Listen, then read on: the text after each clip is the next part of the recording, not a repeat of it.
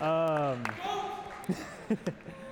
hey there, Second South. Want to just give my little hello. The shoes are here, so Catacombs still sits in the front. Hello, I am Dustin Hayes. I am a recent alum, 2020, Second South alum specifically, and I now work in the admissions office. I work in the admissions office, so you may recognize my name from the emails I send you asking for hosts for prospective students. Thank you for answering those. We're going to jump into kind of a heavy topic, but along with a heavy topic, we have a great Savior, and so both of those things will be discussed. I'm so thankful for the worship, talking about rest, because I know we're in that season as finals are approaching where your souls need rest. So hopefully I can contribute at least a little bit of that.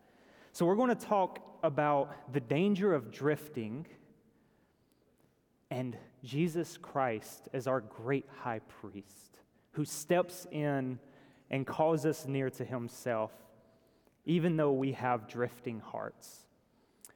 I wanted to come with a message about rest, a message about kind of a restorative mind frame as you enter in to exam week, as you enter into final papers, but the Lord kept laying this on my heart. So in the words of my pastor, take it up with Holy Spirit if you leave wishing that you had heard about rest today. So we're going to jump in.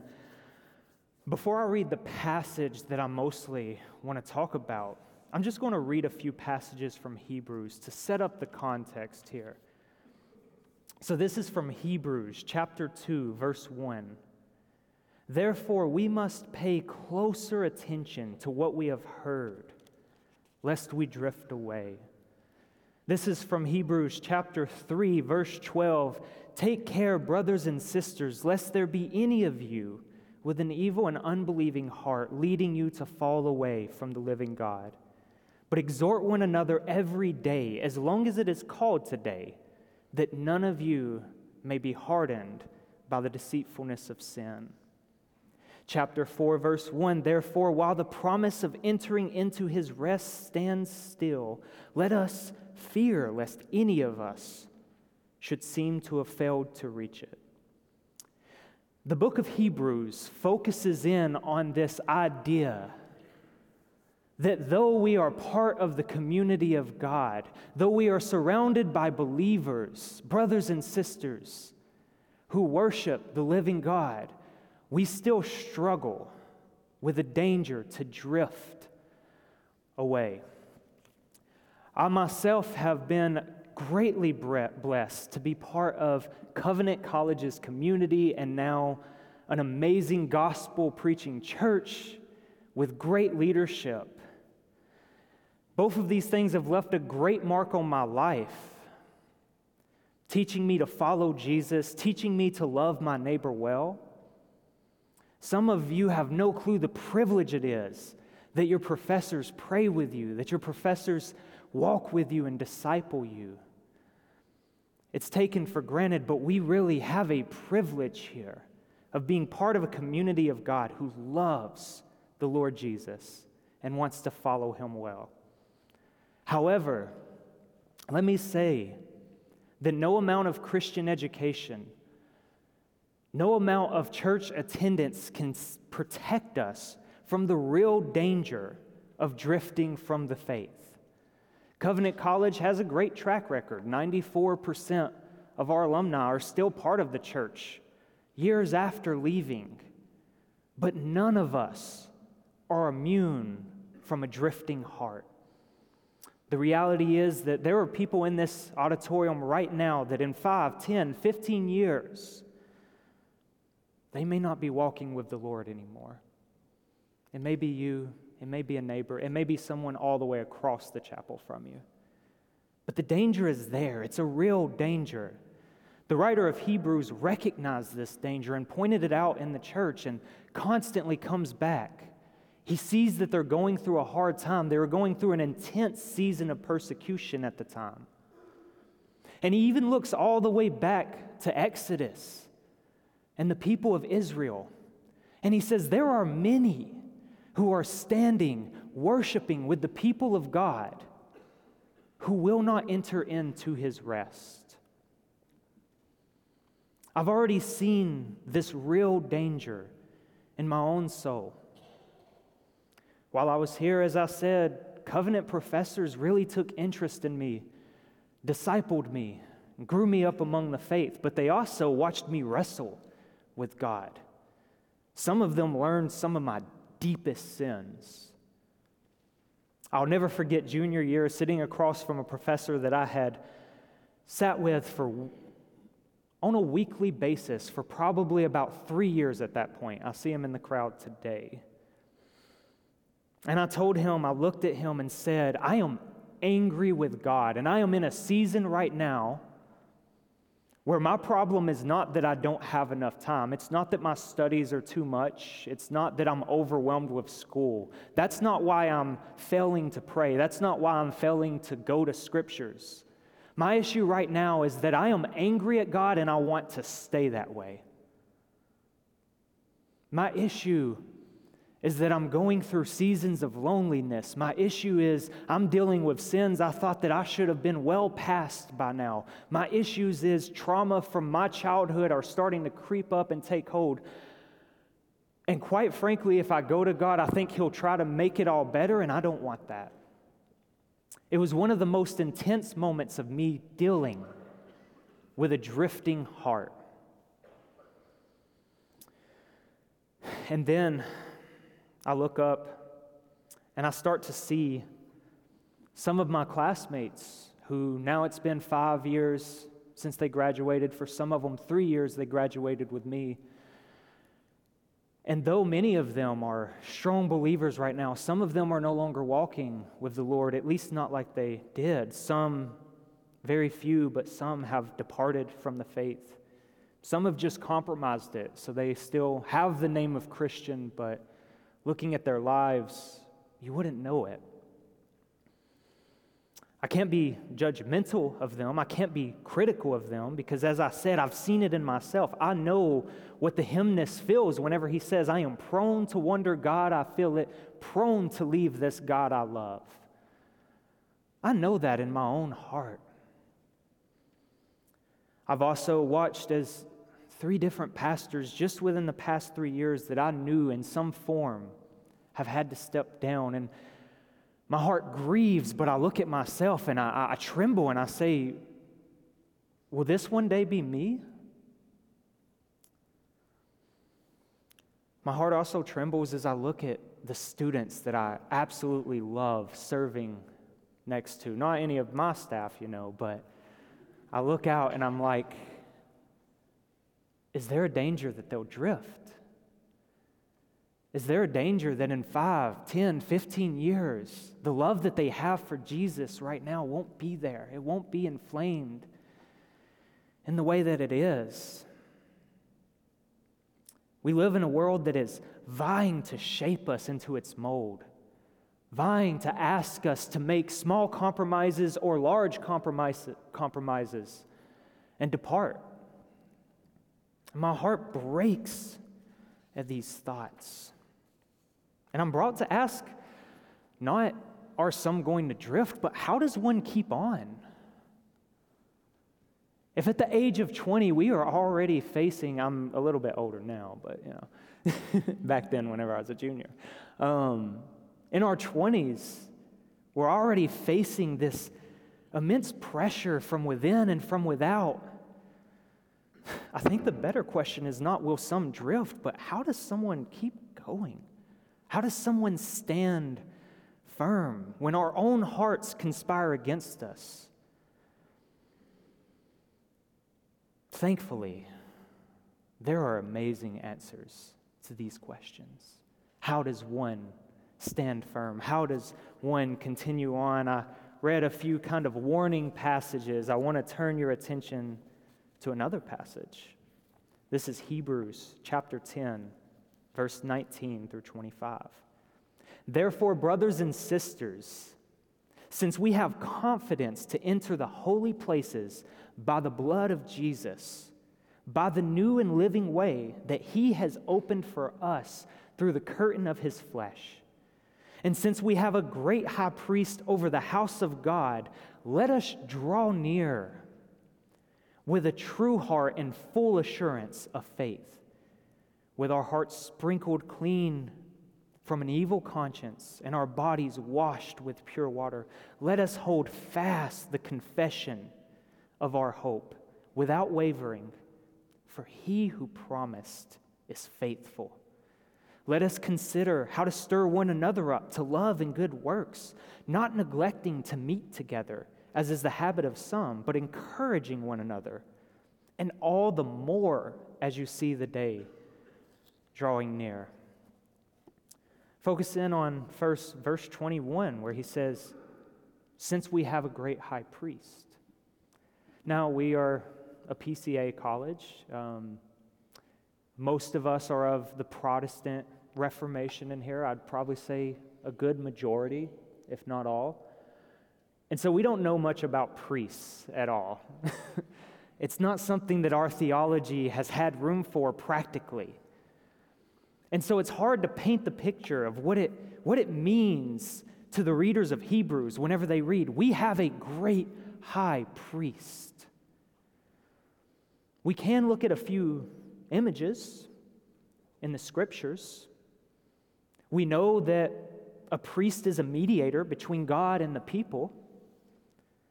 It's a priest that gives us access to God in the Old Testament. It's the priest that assures that our voices are heard in the throne room of God.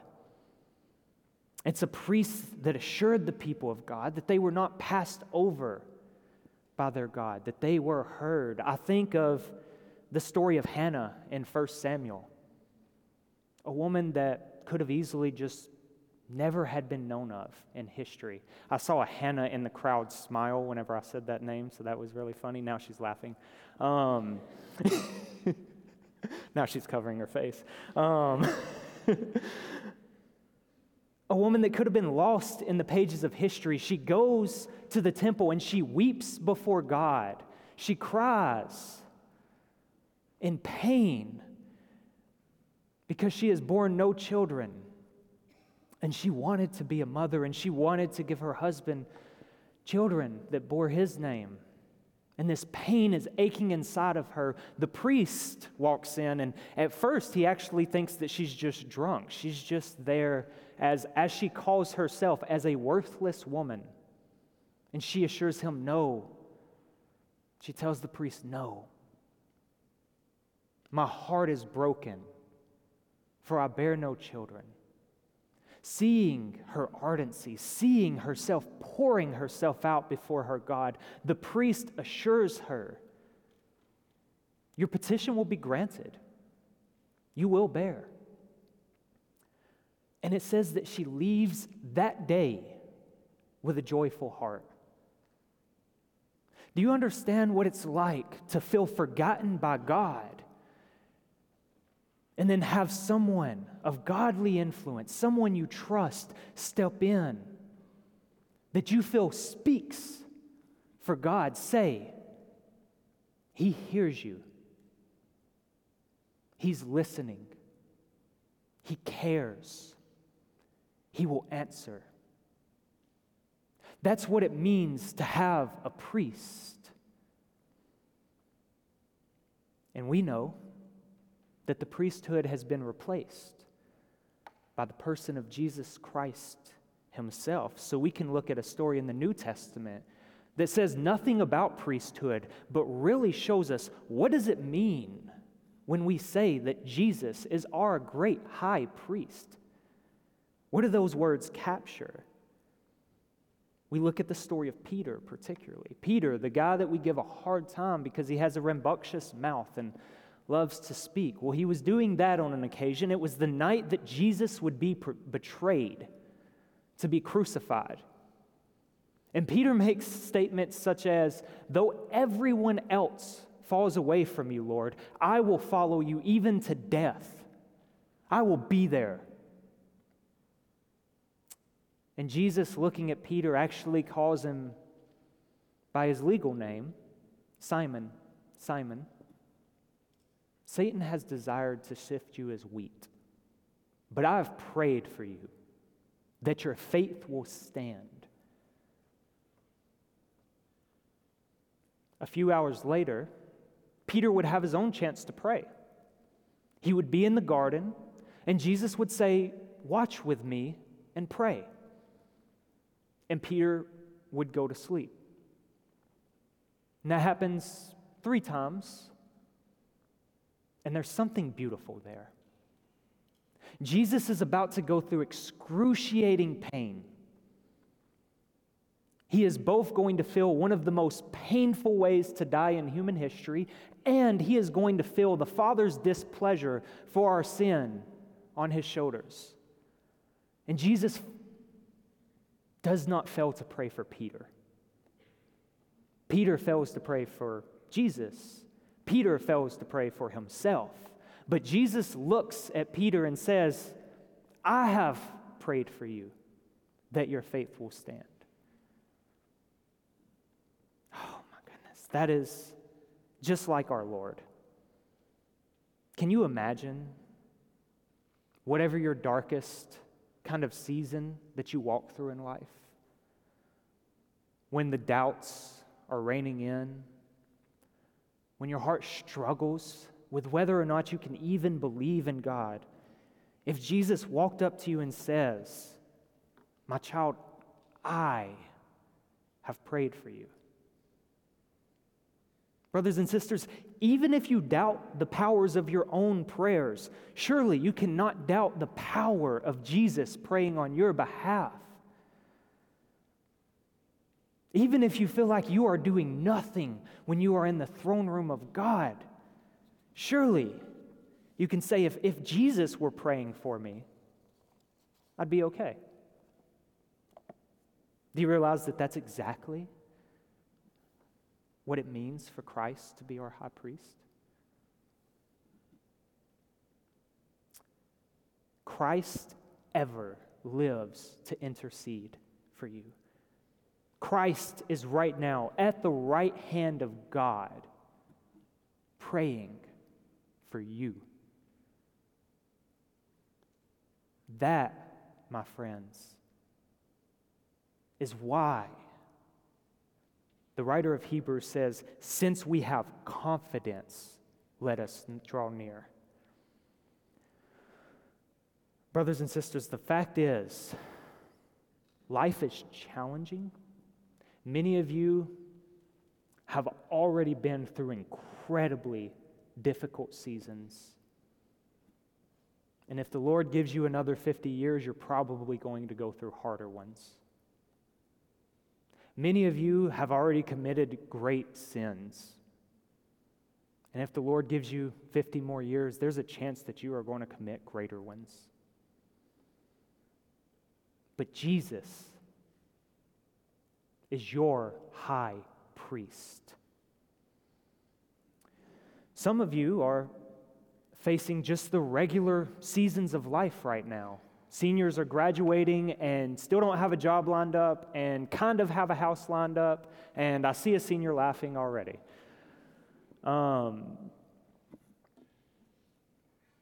Jesus cares for the sparrows. Jesus has never let one of his children perish. Jesus knows your needs. Some of you welcome the stress of exams and finals compared to what you're going to have to go home to after that week. Hopefully not many of you. Jesus is your great high priest, and as he knew the pain of Hannah in that temple, weeping in pain, I didn't even touch nearly the surface of the depth that she was going through at the time. Jesus is praying for you. During these times, during seasons in which particularly life is hard, the danger of drifting is greater. There's a danger of growing hard-hearted and callous, or there's a danger of becoming suspicious of God. How could this God allow this thing to happen to me? How could this God, who says that he loves me, Allow me to face this. Why am I crying this much? Brothers and sisters, I have asked that a lot in my life. Some of you know my story and you know how much credibility there is to that statement. And the writer of Hebrews gives us what is sometimes a hard answer, but always a necessary one. He says, "Let us enter the holy places. Let us draw near with a true heart. Let us hold fast the confession of our hope." I didn't talk about the other side of what it means for Jesus to be a high priest, because on the one hand, a high priest is the person who makes the petitions. But on the other hand, a high priest is the one who deals with the sins. His blood is the very thing on which your confidence stands. Jesus Christ, unlike any priest in all of history, has demonstrated his love to you not by bringing a sacrifice to the altar, but being the sacrifice on the altar. Romans 5 tells us that he died for the ungodly, he died for his enemies, and he died for sinners. Heavy statements, but oh my goodness, do we need to know that? Oh my goodness, do we need to know that there is nothing too great for this priest's love? That this priest does not simply overcome circumstances. He doesn't look on what we're going through and what we're feeling and just think, man, I have pity for that person. That's really sad. He, one, bore the pain, and two, he bore it for his enemies. And that is the foundation on which our confidence stands. Is the reason that we're drifting because we're afraid to approach God? Is the reason because we fear our sin is too great? Are we afraid because we doubt him and we are suspicious that we are too much for him? Are we afraid because our questions are too big and they feel almost blasphemous to want to scream, God, why? He spilled his blood so that you could bring those big questions to him in confidence. So that you could say, this may be saying too far, take it up with the Bible department if this is a problem. He spilled his blood so that whenever blasphemous questions come into your heart, you can take them to him. And you could say, just as I said to my professor, I am angry and I want to be. I am mad and I want to stay that way. He died so that you can bring that kind of heart to his throne room. And he will take you in and say, I know.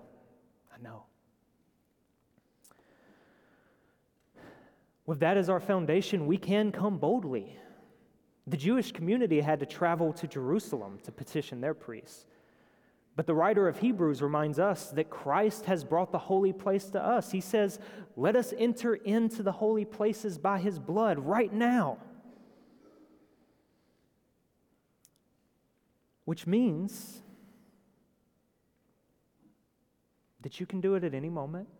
Christ is always standing there. Christ, who exists out of time, is not like my counselor who has a 2-month waiting list whenever you're trying to get into his office. Christ is there. Perhaps the reason that we do not turn to God is we think that the things that we're praying for are too small, too insignificant. Why does God care about a final exam? C.S. Lewis, thinking about this issue, said this, and perhaps as those who do not turn to God in petty trials do not have the habit or such resort to help when the great trials come, they fail to come. So, they have not learned to ask God for childish things, so they don't have readiness to ask Him for great things. We must not be too high-minded. If we fancy we may sometimes be deterred from small prayers by our own sense of dignity, that it's too small. That was a lot of words to say this. Brothers and sisters, the fact that Jesus spilled His blood is a big truth. And sometimes it feels like if that's what He paid for me to come to the throne room, I better come with some big stuff. And He says, I did it for all of your person, all of who you are. So draw near. The writer of Hebrews says one last thing that I will not belabor nearly as much as I just now belabored, what it means for Jesus to be a high priest. He says this, let us consider how to stir up one another to love and good works, not neglecting to meet together as the habit of some, but encouraging one another. A lot of people turn to this verse to say, here is the textual evidence that we should go to church on Sunday. And that's true, like it touches on that, but it's such a bigger passage because it touches on why.